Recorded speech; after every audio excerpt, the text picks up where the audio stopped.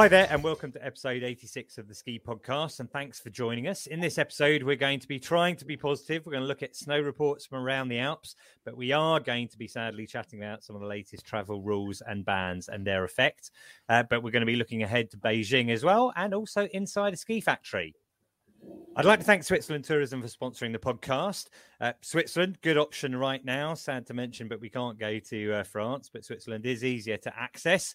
You can either have a PCR test or a lateral flow test. And I think lots of people are choosing to go there at the moment instead of France or even Italy and Austria, as it's a bit simpler. You've got options like the Magic Pass as well, if you think it's expensive. And we'll come on to that later with Simon Burgess. I'd like to remind you, we've got 132 episodes of the Ski Podcast, and 88 of those were listened to in the last week. You can listen to us on your smart speaker as well. Just try Play the Ski Podcast, and Spotify, where I think you can give us reviews now as well. And I noticed that we're listened to around the world. So if you're one of the listeners in Latvia, Barbados, Iceland or Singapore who listened to us in the last week, then thank you for joining us. My name's Ian Martin. I'd like to introduce my guest today. I'm delighted to be joined by Richard Lett from Après Ski Bands. Hi, Richard. How are you? Hi, how are you doing? Yeah, very good, thanks. How are you, Ian?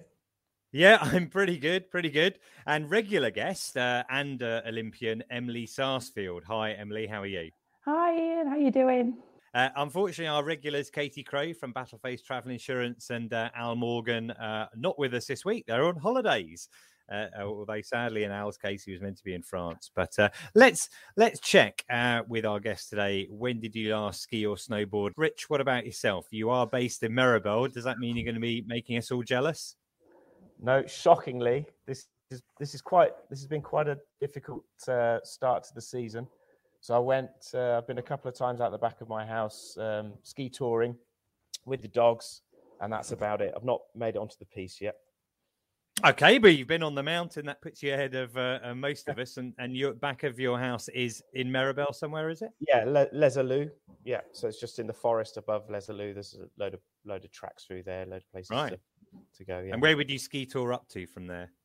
There's the Refuge de Tray is like a point at which you then come down the other side, if those that know that. Your dogs are good at going uphill. Are they good at going downhill as well? Yeah, I have to stop at, make sure they're not, because it has been quite deep, obviously. So, and looking behind you to see how the dogs are doing and maintaining balance in powder is a tricky one. But yeah, it's all okay. Good. Excuse me, not a challenge I've tried yet, but maybe I will one day. What about you, Emily? I've got a feeling that this answer hasn't changed since you were last on the show. Oh gosh, Ian. I mean, I'm a little bit bitter there, hearing that Rich is out there, because obviously I tend to go to Maribel, and all my family are out there in Maribel too. So he's actually sitting in the bar where I would probably be having a little après drink this evening in Maribel Village. So yeah, I've not been on my skis since it's now nearly 2 years. Very nearly. And yeah, it's tough. I was obviously supposed to be there now, but I got hit, like many others in the UK, with this travel ban to Okay, France. well, you've mentioned, I don't know if it is the elephant in the room anymore because it was valid when we had our last podcast, but let's move on to that. France, the most, I don't know whether to call it irritating or disappointing or depressing, but currently British people are not allowed to travel into France for non-essential purposes, which means ski holidays. Personally, I think you could put a good argument down for a ski holiday being essential. When will that ban end? I've been asking all of my clients and none of them seem to have any suggestions that there's going to be anything there in the immediate future. 15th of January was mentioned to me. Rich, you're in France. You got any inside information on that? Okay, so there is one theory out there that, and it's an optimistic theory, which is why I like it. And that is that the ban has mainly been to reduce the total numbers of holiday makers coming over. It's easier to ban the British and put Russians on red lists and whatnot because they're outside of Europe and there's less ramifications with fellow neighbouring European nations. And the Brits represent something like 30 or 40% of tourism in this region, especially the big resorts like Val d'Isère, Tignes, Morzine, Maribel, Courchevel, etc. And so Christmas, New Year, busy time of year, reduce the numbers by 30 or 40%, take pressure off the local hospitals, and then come the new year, there's no reason really why they can't start opening up the borders again. That's if you believe that theory, and that's what's been spoken about a lot around here. And the announcements are on the 5th of January, as we understand it. One of the interesting things about that is that you see that sounds like it's based on logic, whereas it does feel that this travel ban isn't necessarily based on logic. You know, if you really wanted to eliminate Omicron or COVID, then, you know, in France currently on today, we're speaking on the 30th of December. I think France has more daily cases than in the UK. But it's just like you can't stop French people coming here to ski, so it's easy to stop the Brits coming over, right? I don't think it is about stopping the disease. I don't think the disease can be stopped in that way. It's already here, like you've just said. So it kind of reinforces that it doesn't feel like it's a health necessarily in the sense that they're trying to stop the disease, but more just reducing the numbers of people here. Because people here, you know, they'll break their legs and. I mean, you know, I like that idea because it does suggest that there is some logic to it, and it also suggests that there could be a change once this peak season has finished. So that is encouraging. Let's just have a quick listen to something sent in by Steve Angus from Val d'Isère. Regular listeners will know him. He's often giving us snow reports from Val d'Isère. He's talking about the effect on the resort. So with a resort like Val d'Isère, which is best part of 42% dependent on the British market, things are pretty sad at the moment in terms of visitor numbers. And this is despite lots of protocols being put in place, things like mandatory mask wearing on lifts and obviously now around about town due to a national order. So lots of protocols in place, sitting down in bars and restaurants to try and stop the spread of COVID. It is unseasonably quiet here, that is for sure. The resort, just before France announced the new national restriction on British people coming here, indeed had set up much more in the way of testing centres. So as and when you can get over here to France and to the French Alps, then fear not, there'll be plenty of opportunities to stay safe and get your mandatory tests that need doing happening. But despite that, with the 40-odd% downturn in visitor numbers, the resort, I would say, is very much on its knees at the moment. And of course, the knock-on effect is not just as simple as tour operators, things like that, being down on a number of visitors, whether it's ski schools or restaurants, transfer companies, bars, souvenir shops are all feeling the pinch at the moment. And in some ways, there's quite a sort of undertone of people here quite hopeful that some sort of a national lockdown did happen, because at the moment there's absolutely zero government financial aid. So unfortunately, things are looking pretty bleak. And of course, at the moment would be one of the peak weeks of the season in terms of the good old economics idea of supply and demand, make hay while the sun's shining. This is very much a period of time when there should be making hay, trying to get ready for those lean weeks in January when things get a lot quieter again. And of course, don't forget that it has now been the third season with big effects from the effects of COVID, which means all in all that we're in the situation where it is looking like it's going to be a very, very difficult season, even if things do open up very, very quickly.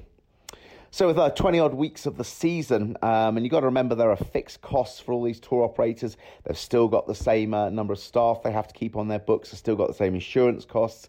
Still got to pay for things like heating of the chalets and all the rest of it. There are only minimal ways in which costs can be saved. And there's even an extra cost this year, which means that those companies that have taken on workers that are on sponsored visas, then there are quite considerable overhead costs of going through the visa application process. So all in all the tour companies have got very, very large costs, and the same as it extends to whether it be transfer companies and the set costs of applying for their licenses. So much has been lost, and there's very little time to attempt to make it back. So as far as resorts and operators, that's not necessarily tour operators, but people that operate within the resort, the best we are sort of looking for now really is a better break-even scenario, because every day lost due to lack of British customers, which as I said is very, very high, is effectively double sort of a loss in terms of hitting the break-even mark. And I think it will go on in the next few weeks if this continues, this lack of British customers being able to come here, to the point where outfits decide whether is it worth carrying on with this season or just cutting losses and shutting up shop now. And there's definitely a growing sense that these lost few weeks are absolutely pivotal in whether the resort and the offerings keep on going as they are. So pretty sorry state the resort is in. People that have made it out here, you're welcomed with open arms. Fantastic for those people that have made it to the resort, and there are a few people. And of course, you hear these anecdotal stories of people, flying into Geneva and coming across the border into France, or the same in Italy. Of course, officially not allowed to do that. And of course, if you're with family and things like that, it's a very big risk to take.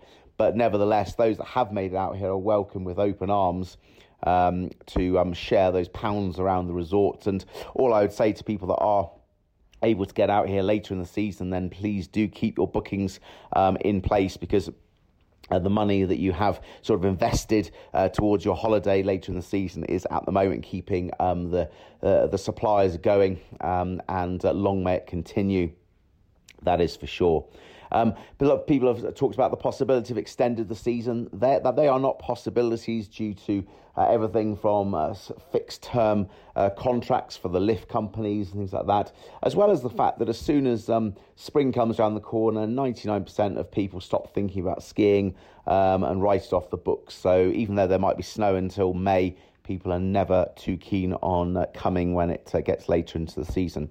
So all we can hope is have faith that people that want to come skiing will do, because resorts like Val d'Isere really, really, really do need your business and your support, whether it mental or pounds on the ground when you can get here.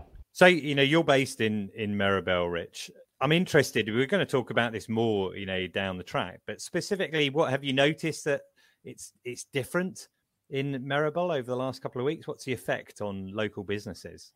I mean, the local regs are that everyone has to be seated in bars and obviously restaurants are seated anyway, but in bars. Nightclubs are shut in general. I mean, with what I do, I'm in Teen and Val d'Isere. I'm in all the resorts, so I sort of see how different resorts are handling it as well. Technically, there are a couple of nightclubs that are open because they've got, food licenses, and they're glorified restaurants that are open to 4 a.m. And in some places, I don't want to name any names, but some places there's full-on dancing going on and full-on parties, And then other resorts, there seems to be, and other venues seem to be following the rules. It's a bit of a mismatch, really, of what's happening. There are some, like I say, there's some parties, and then some places people are getting told off for standing up and coming to the bar, like told off. Okay. What about local shops and ski schools? Are they depressed in terms of the amount of business they're doing? Everybody, pretty much everyone's down, I would say. If you own your own premises and you're a restaurant with a massive terrace, you're probably doing okay. If you're a mountain restaurant that you own it already, you've got a really low rent, you've probably started this season with a couple of less staff. And so people I've spoken to in that category are faring okay. If you're a ski shop that relied on a couple of big contracts with the UK tour operators, then you're suffering. If you're the one in the middle of town that people go to, that just drop in and get skis from, then you're probably doing okay. Okay, well, I mean, let's not focus too much on the negativity in France. It is still possible to ski. If Katie was here, she'd be telling us, so I'm going to do her job for us. You can go to Austria. Their rules have changed. You now need to be boosted only. You've got to be triple vaccinated. You also need to have had a PCR test within 48 hours. That rule changed fairly recently. It used to be 72 hours, and a number of people got caught out. I'll put a link in the show notes, but people were sent back from Innsbruck Airport earlier this week, which would have been a nightmare. Some of them are actually able to stay and take some tests, but a lot of inconsistency as to the details. And just listener, if you are looking to go anywhere, just really double and triple check everything before you travel to make sure you're in the right situation. However, you can go skiing to Austria. I mentioned Switzerland before. Relatively easy to get into Switzerland, a PCR or an antigen test if you're double vaccinated to go into there. And also, actually, if you've got children and they're under 16, there's no other additional requirements for them, which makes it a lot simpler. In Italy, you can ski. I've got friends skiing in Italy this week. Their kids are having to get, regular regular tests every 48 hours. The super green pass means you need to show that to get on lifts. And I do see that they've got new rules coming in from the 10th of January, but you can ski in all of those places. So there is skiing going on, which is good. And just to underline that, I've got a few snow reports that will drop in from some of our regular contributors. Well, listener, hopefully you already subscribed to the Ski Podcast, in which case you will have already heard the special episode that I released on New Year's Eve, because we had so many snow reports, so we just combined them all into one, and that is a 15-minute episode, mini episode, which you can download now. What I am going to do is I'm just going to include one of them, which is Simon Burgess, who's currently using a Magic Pass in Switzerland. Hi Ian, it's Simon here reporting from the Sass Valley in Valais, Switzerland. I've been snowboarding here over the last week as part of my Magic Pass road trip. The past week has involved riding at Sass Fay, Sass Almagau and Sass Grund, all of which have had fantastic conditions on piste. The Sass Fay Glacier is particularly enjoyable, however conditions towards the village can get icy in the afternoon. Really, all three resorts could do with a fresh dusting of snow, and as luck would have it, there is snow forecast for the coming days. In fact, just my luck, it's falling in time for me to leave and head towards Anzer.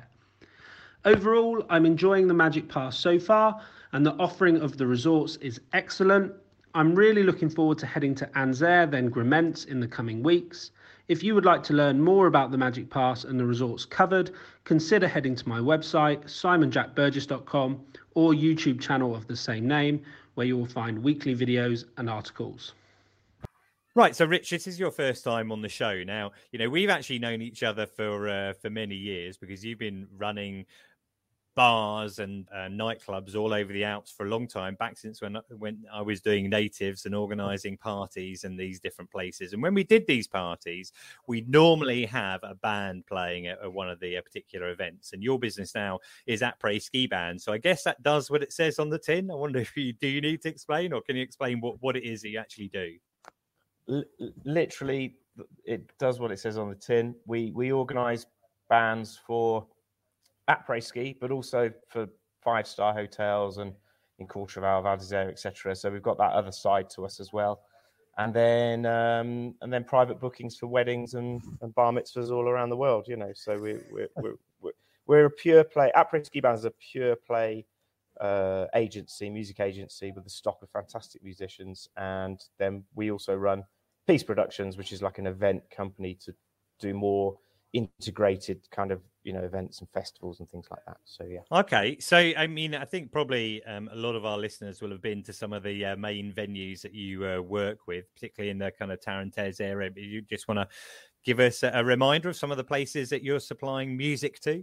Yeah, so people will have been to the Rond-Point here in Maribel and Jack's Bar and Lodge de Village and the Ski Lodge and places like that in the Three Valleys. But we're also in the mighty sort of Cocorico venues in Val d'Isère and Tignes and the Loop and the Marmotte Arms, and these are all the favourite venues of British holiday makers. But then it's also like we're in like I said, the hotels, so people might have a a nice drink in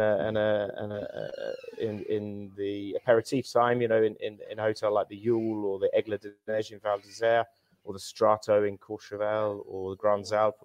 The list is endless. We've got about 150 sort of clients in which we program all their music all season long. So how does it work with the bands then? Because I seem to recall in the past that you'd get a band out from the UK and they would be based out in the Alps all winter. Does it still work like that kind of model? Yeah, so we've got sort of several categories. So we have guys that now, after Brexit, they had to make a choice. So a lot of guys, British guys, decided to take up full-time residency. So they're here all year round, and they're part of our, offering for weddings in France and Italy, etc., during the summer.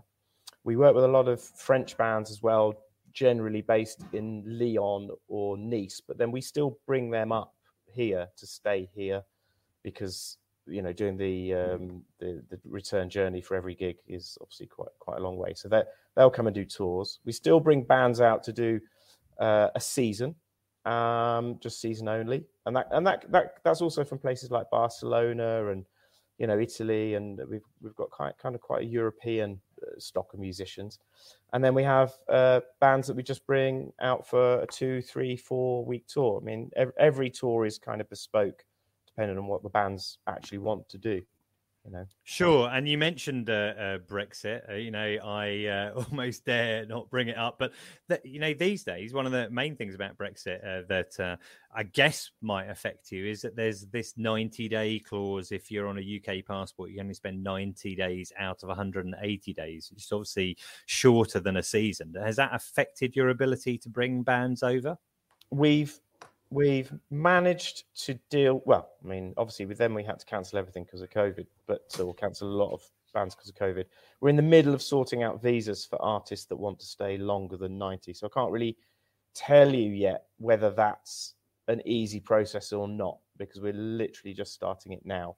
You can only apply for the musician's visa once you're already here with bookings. So it wasn't something we could do prior to the season. Yeah, I mean, that makes sense. I mean, we've talked to people before about recruitment and how it is possible to get visas, but the process of actually going through that to make it work is pretty difficult. I think it might be easier for musicians. It's a different category of worker that by nature are touring individuals. They by nature, a musician doesn't just play in their own home. They have to go and play places. So I think that's recognised across Europe. And France has had a cultural law in place since 2016, allowing non-Europeans to come and perform for 90 days as well, and actually work without a visa. And you've been, organising bands coming out to the Alps for many years. I don't know if anyone listening to this is a veteran of the natives parties, but there have been bands like Mullet, who we've had, Bring Your Sisters. But my favourite of the past was a band called Superfly.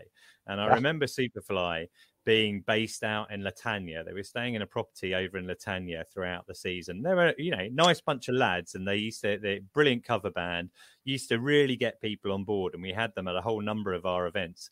And they moved on to greater things. I may have told this anecdote on the podcast before, but we were running one of our ski show natives parties, and I had John Tregell on the door.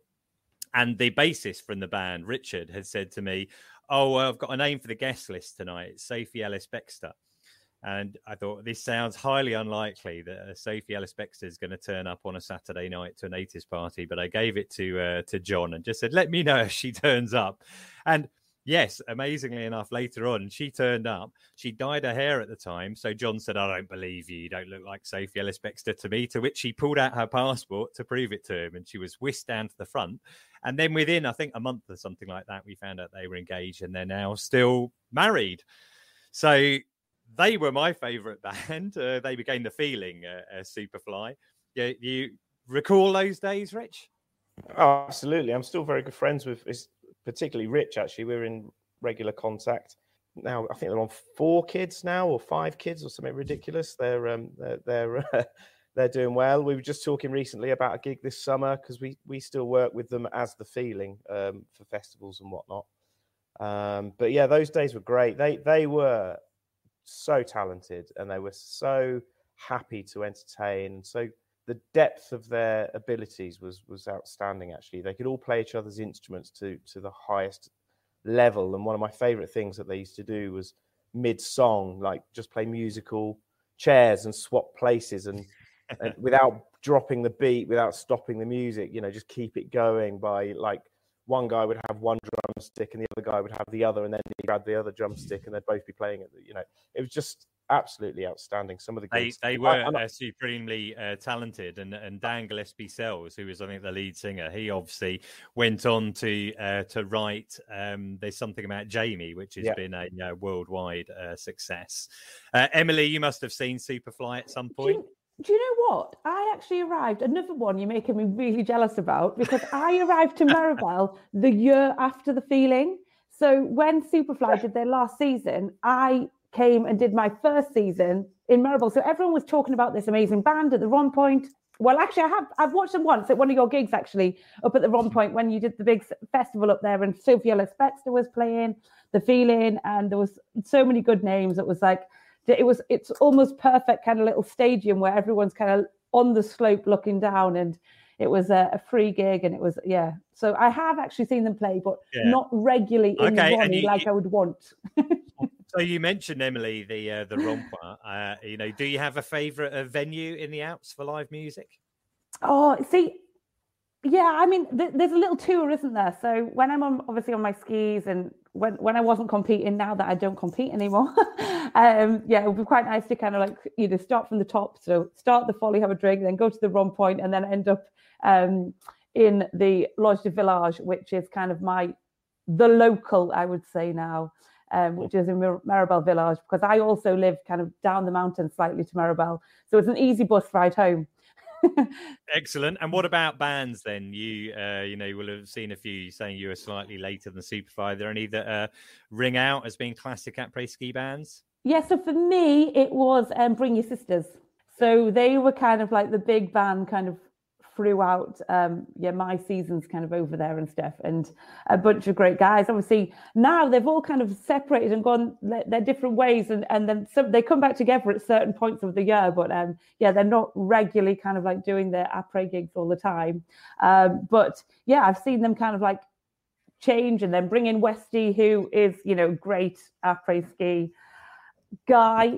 They managed to just light up the room, and I actually had a mixture of kind of like Westy, the Wingmen, and a few others at my wedding this summer, because it's just something about an Après ski band which you just don't get from a regular cover brand. It's just like, they just bring the room alive, and you know you're going to get that atmosphere. Cool, that's great. I didn't realise that. Did you book them through Rich? I didn't, Rich. I'm sorry.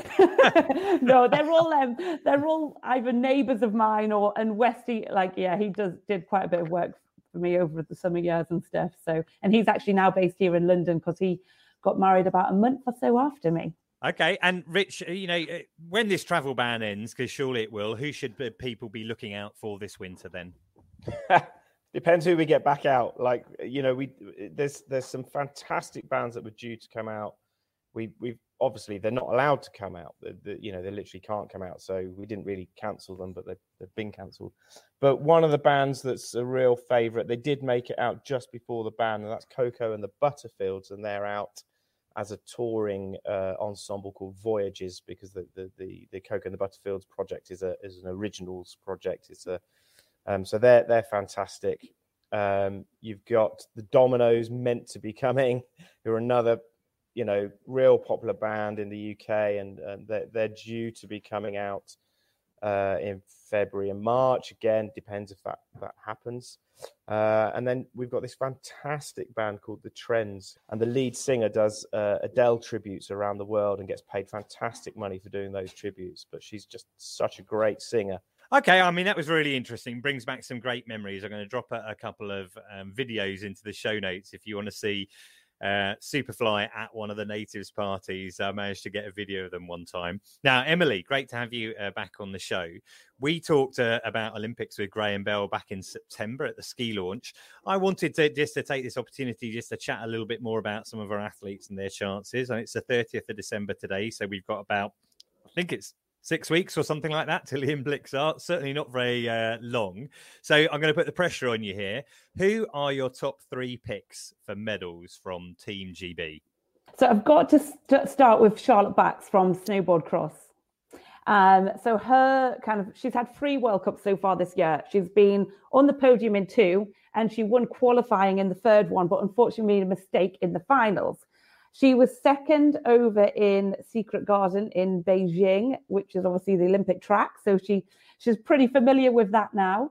And she's dominating the snowboard cross World Cup at the moment. Yeah, I think you'd probably say, I mean, it's ridiculous to say in a sport like snowboard cross, someone's nailed on for a medal, because as you said before, anything can happen at any time. She's number 1 in the world at the moment. She's consistent podiums. Yeah, she's a great chance for a medal. Could be a gold one. Who's second on your list?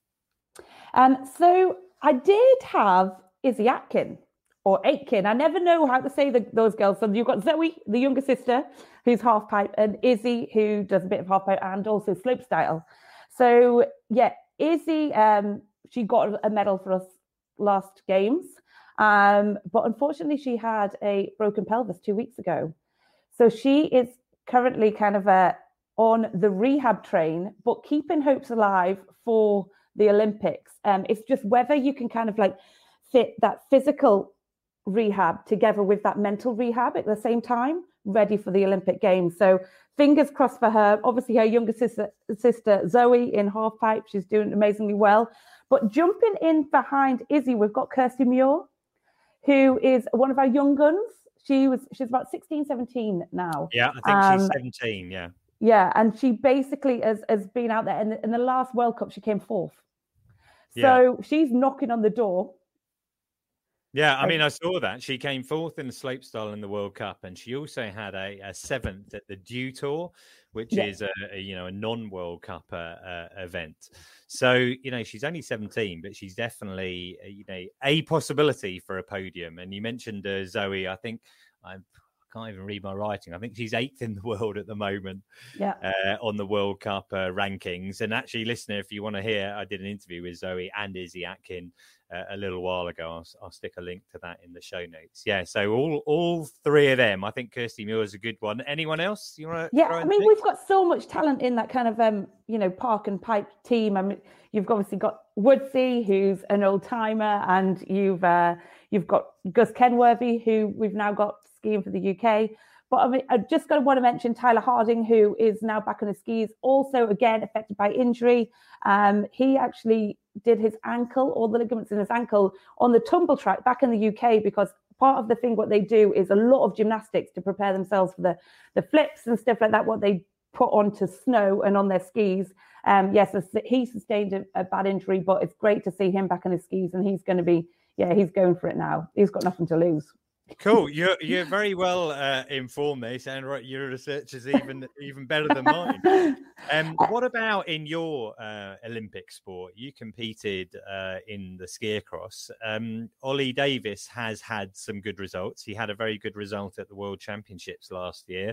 What do you think his chances of, let's say, getting to the final, to the latter stages would be? So Ollie Davies, skiing great. It's a really tough field in snowboard cross men's, because you've got some guys who'll win 1 week and the next week they'll be 50th. It depends on the track, it depends on the conditions, and depends on the way that it can ski. They've had some really tough conditions kind of in the early season, because they've had a lot of wind when they were over in Val Thorens, which can really affect results and stuff. All the guys are very much on a very level playing field, and that's why we could see Ollie go out there and be in the medals in the finals, like we saw in the world champs, or you could see Ollie kind of like pushing back from like the 32 field. But he's been in kind of the qualifying stages, which is exactly where he wants to be. All of the competitions this year, and we know he can do it. He hasn't quite been. He got in top 16, and he's made those Olympic qualifications, so the pressure's off him. He just needs to keep himself kind of like ticking away and preparing up there now. Ready for, and he went over to Secret Garden himself, so he knows the track. He can just mentally prepare for that. They've done a little bit of wax testing and stuff, so let's hope he can really get some results out there. Yeah, I mean, well, ski across and snowboard cross remain my favourite events to watch. You know, they're so spectacular. I love the argy-bargy that you get on the way down. Someone who we haven't mentioned is Katie Ormerod, who I would say, like, if you went back maybe 2 years and getting podiums the whole time and, never nailed on for medal, but a very strong chance for medal. She's on the comeback trail. I think she's kind of sitting around, she's in the top 10 in the world rankings. She is snowboard big air. Do you see any chances for her? Yeah, so Katie was our big hope for 2018 on the slopestyle and big air. Since then, obviously, she had that terrible accident. Part and parcel of it. I've mentioned injury so much in this last kind of 5 minutes, but it is part and parcel of it. And the guys kind of just have to physically get stronger and then mentally get back. And Katie did that.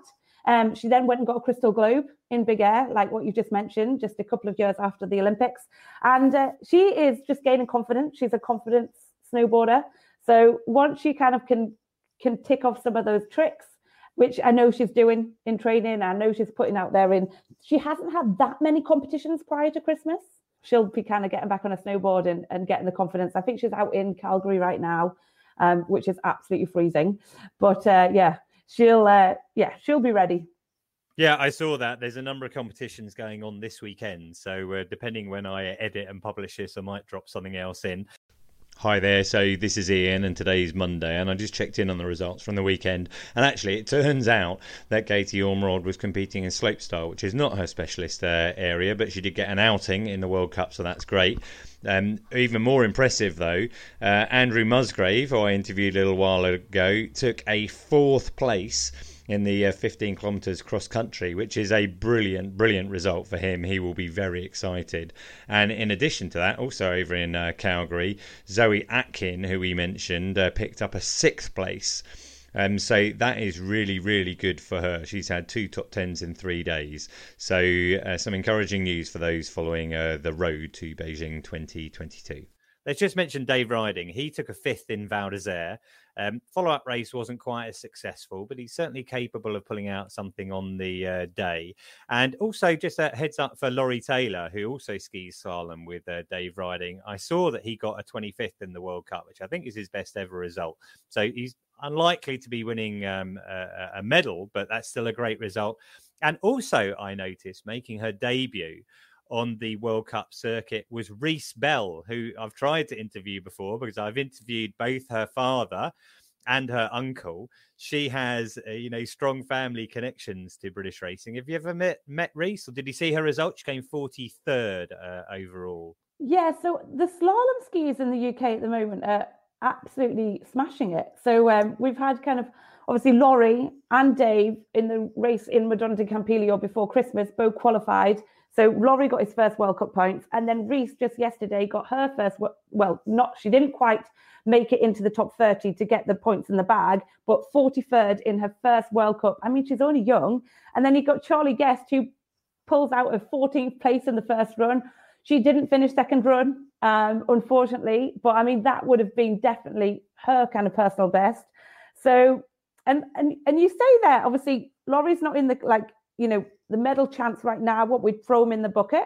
But in all of those alpine sports, in the Olympics, you get the kind of, it's Esther Ledecker, who was kind of the snowboard GS racer, and then pulled out a gold medal in the Super G as well, where she came from kind of completely like left field. We didn't expect it. So anything can kind of really happen if they're in the mix with the best skiers in the world and kind of only 0.5 away from these guys. Anything can happen. Can you remind me, at the Olympics, is there a limit on the number of people from each country who take part in each discipline? Yeah, so it's actually it's quite complicated actually. So it's more of a global thing. So for freestyle, you're allowed 16 people from your country for freestyle, but obviously that's split into aerials, moguls, half pipe, big air, slopestyle, ski cross. So you've got only allowed 16 people across all the disciplines. So whereas normally it's 4 people per discipline, when it comes to kind of the global picture of your bigger sport, it could end up being less than 4 people.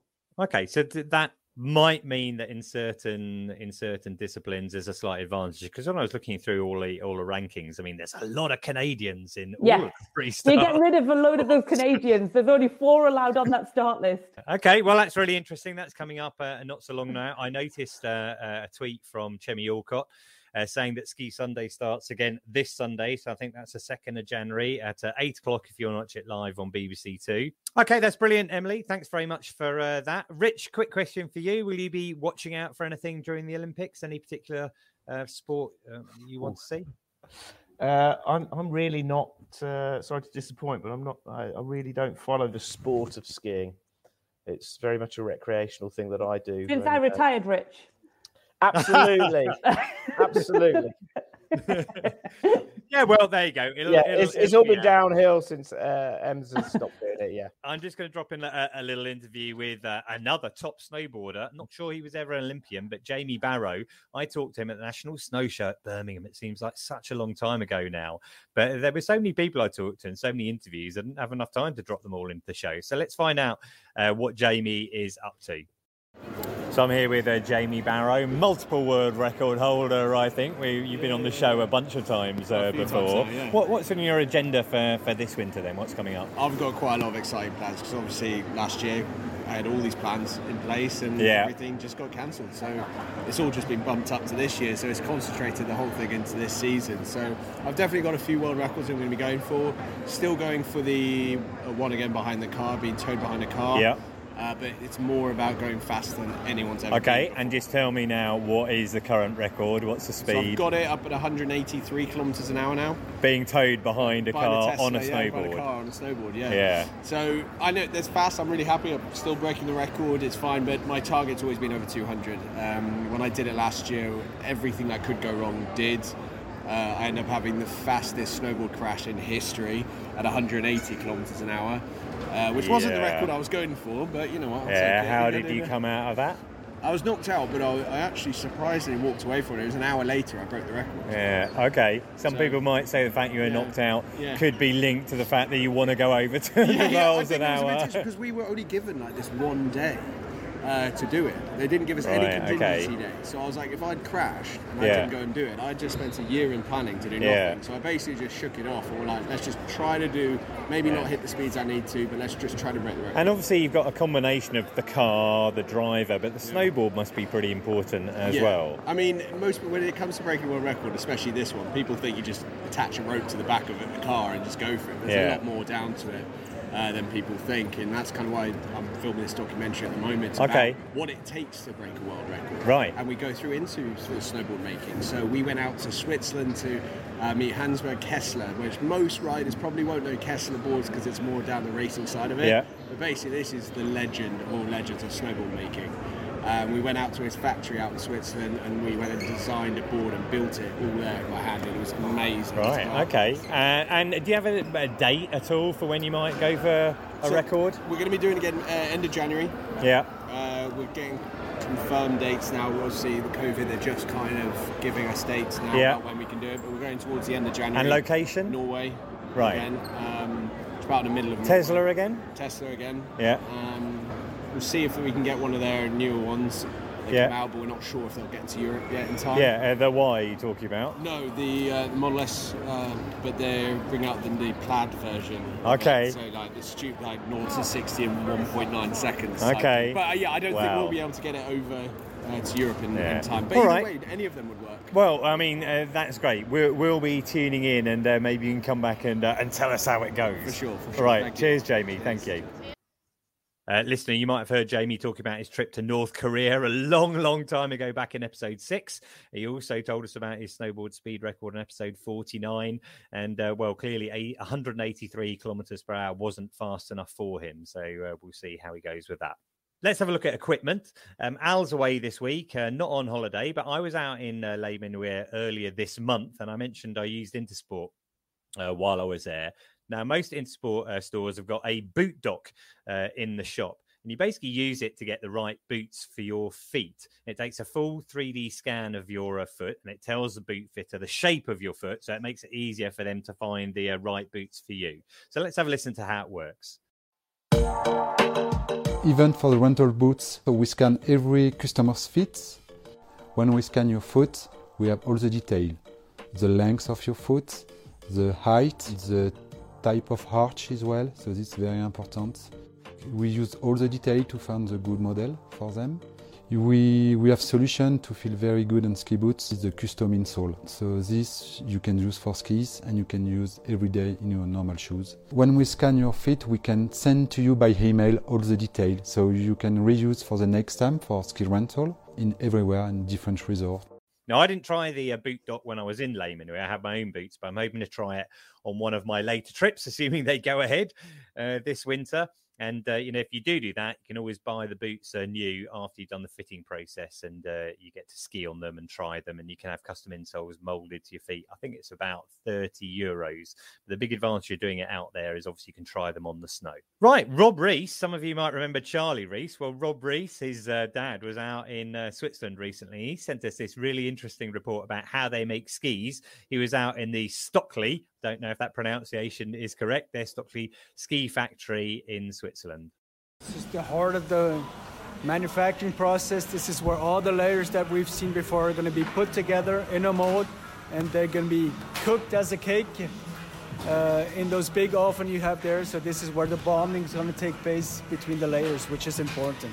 They really are handmade skis. Oh, this is 100% handmade skis. You see, we have about 15 people at the moment assembling all the different layers. It takes them about five minutes to assemble all the layers on one ski.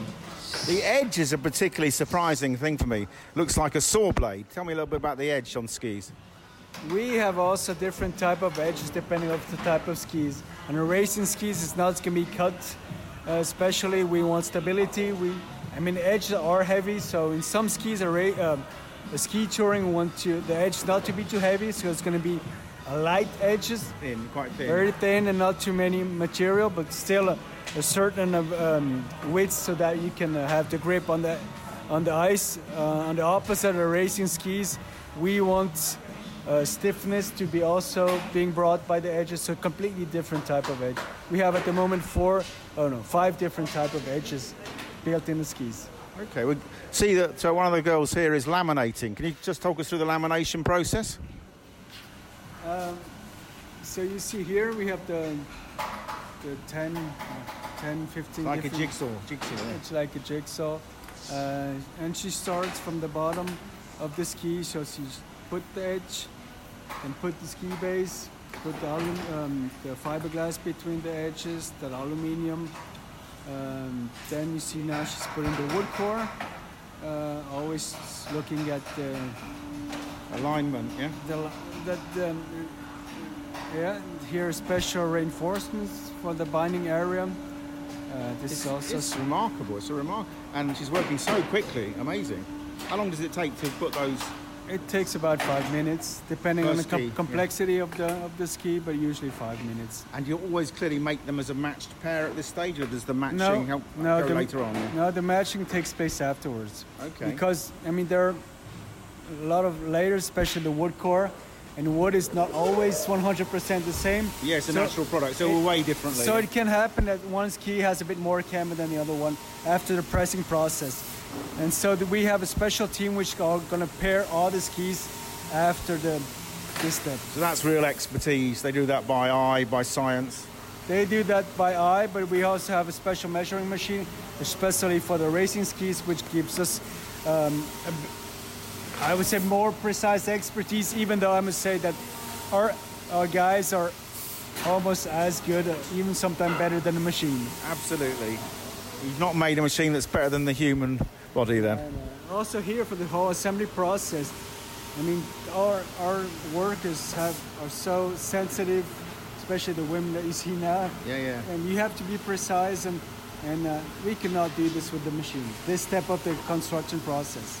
So this is basically making an all-mountain ski here, the AR. Exactly, the Laser AR all-mountain race. One of my favorite skis actually. Yeah, it looks a good ski. And so it's basically put between two slices of bread, I suppose, in the mould, is it? To be baked in the oven. Exactly. So now the mold is going to be closed, and then it's going to be cooked in the oven for 25 minutes. minutes at 140 degrees with very high pressure that we need to have the good bonding of the glue. And you've got like a die here, so that's a specific die for a specific ski for a specific length. Yeah, exactly. Yeah, okay. So we have 30 models. Each model has between 3 and 5 lengths. So which makes, if we say 4 lengths, 120 different molds actually. It's incredible, the dexterity of the worker here. It's absolutely fantastic. Absolutely, the speed is incredible.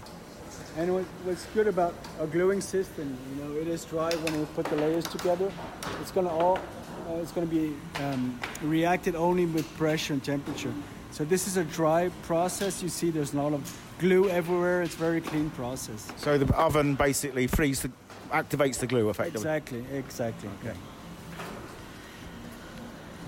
You see here some of the final step in the finishing process. So the skis were baked, were cooked.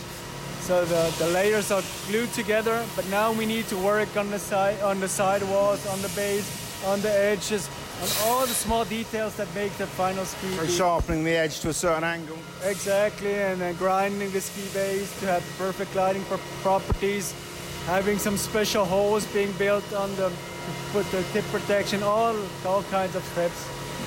Actually, one of the biggest part of the whole process is after the pressing process. It takes about 140 steps to build the ski. 140. So from the minute you pick up the wood and the rubber in the storehouse to the ski coming off the end of the production line, ready for sale, how long does that process take you? What's that? No. How long does the manufacturing process take? If you started with some wood in the lager house and a ski was coming off here, finished, ready? Actually, for the production process, we calculate 3 weeks with the whole printing of the design, pressing, finishing. If we need, for example, in racing skis, we cannot wait sometimes 3 weeks, so we can accelerate this, and maybe in a week we can build a racing ski if needed. But for the normal production, we count about 3 weeks.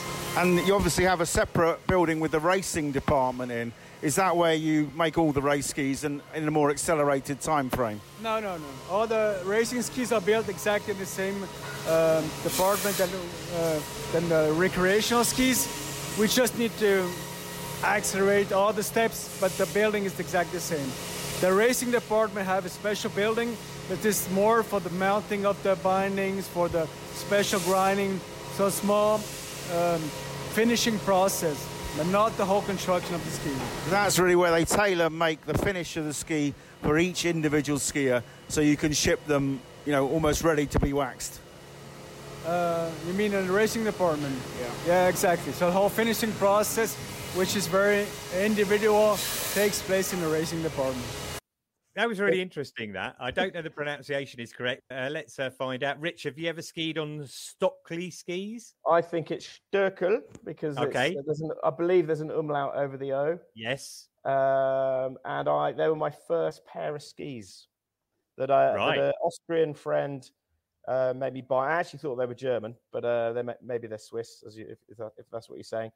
And he got me 2.10 skis. Said, this is what you need. You're a sporty guy. This is what you need. And that's what I had for the first 4 years of skiing. Okay, and your first foot. Imagine learning to ski on 2.10 skis. Yeah. What about you, Emily? Ever tried a Stöckli skis? Yeah, before? They were actually the skis what I raced in the 2018 Olympics on. Right. Okay. Circle, but I'm not as good. I call it Stöckli, I think, because I'm got an English northern accent to it, to the Swiss. Okay. And were they made for you? They weren't made specifically to me, but they're made specifically to ski cross. And with ski cross, you kind of have this ski which is a mix between a super G ski and a giant slalom ski. So it's quite a specific ski because we need the speed of it because ultimately it's top to bottom as fast as we can get. But you kind of still need the strength within a giant slalom ski because we still need to crank some turns. So they're one of the only ski manufacturers to make a specific ski cross style ski. I think now Elan do one as well, but kind of Head and Atomic, they couldn't kind of dedicate as much money because it's not as commercial, understandably. So yeah, you'll see a lot of the ski cross athletes on either Elan or Stöckli skis.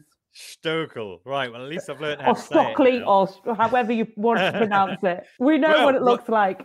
Rob actually, recorded some more audio, and I think some of it is specifically about race skis. So I'll see if I can track that down, and we'll put that into a future episode. That's brilliant. Okay, well, let's move to the close. We've got a few reviews. Unbounded Context on Twitter said, definitely the best ski and snowboard podcast I've come across. Our friends at the Snowboard Instructor podcast said, such a great podcast to listen to. Thank you, guys. Ben Davis sent me an email. He said, I found your podcast. I was part of the UK and snowboard industry back in the 90s.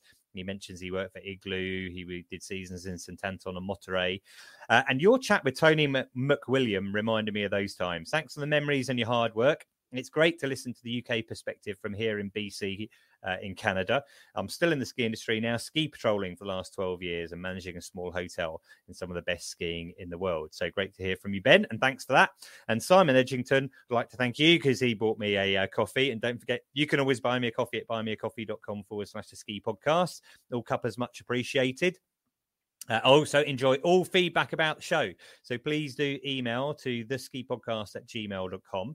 But for now, I would like to thank Switzerland Tourism for sponsoring the show and thank my guest today. Rich, thank you for joining us. You're very welcome. Thank you for keeping this up. It's a great podcast, mate. Excellent. Well, thanks very much for that. And Emily, thanks for joining us today.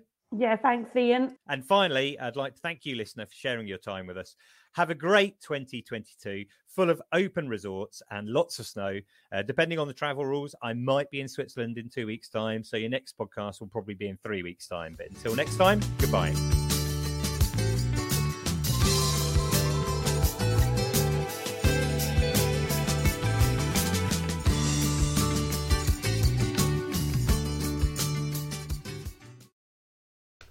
Hi there, listener. Ian here. This is our first podcast of 2022. I counted up in 2021. There were 37 podcasts. There's 132 of them in total. I highly recommend you listen to the back catalogue. And if you do enjoy them, feel free to buy me a coffee at buymeacoffee.com/the ski podcast. All coffees are appreciated. I'm just going to finish off this podcast with a little snippet from Richard Lett, who explains why he thinks last season, when the lifts were closed, was the best season ever. You asked me at the beginning, before Ems was there, whether it must be better than last year. But last year we closed our businesses down, okay, and then we got financial help to pay for our standing costs, to pay for the fixed costs. All the staff were on furlough, so one of your main concerns is giving people work. So everybody had work, the business was being covered, and then we had this amazing resort to ourselves where we could just go touring all day long, every day. You do a powder run top to bottom, get to the bottom and go, should we do it tomorrow? Yeah, of course we can do it tomorrow. No one else was up there today, so that's going to be there tomorrow again. And you go back up, and all the bars were doing takeaway beers and burgers and chips and things like that. So if you got hungry, you had that still, and you could just go and sit at the bus stop somewhere. And I mean, that was the best season I've ever had by a long way.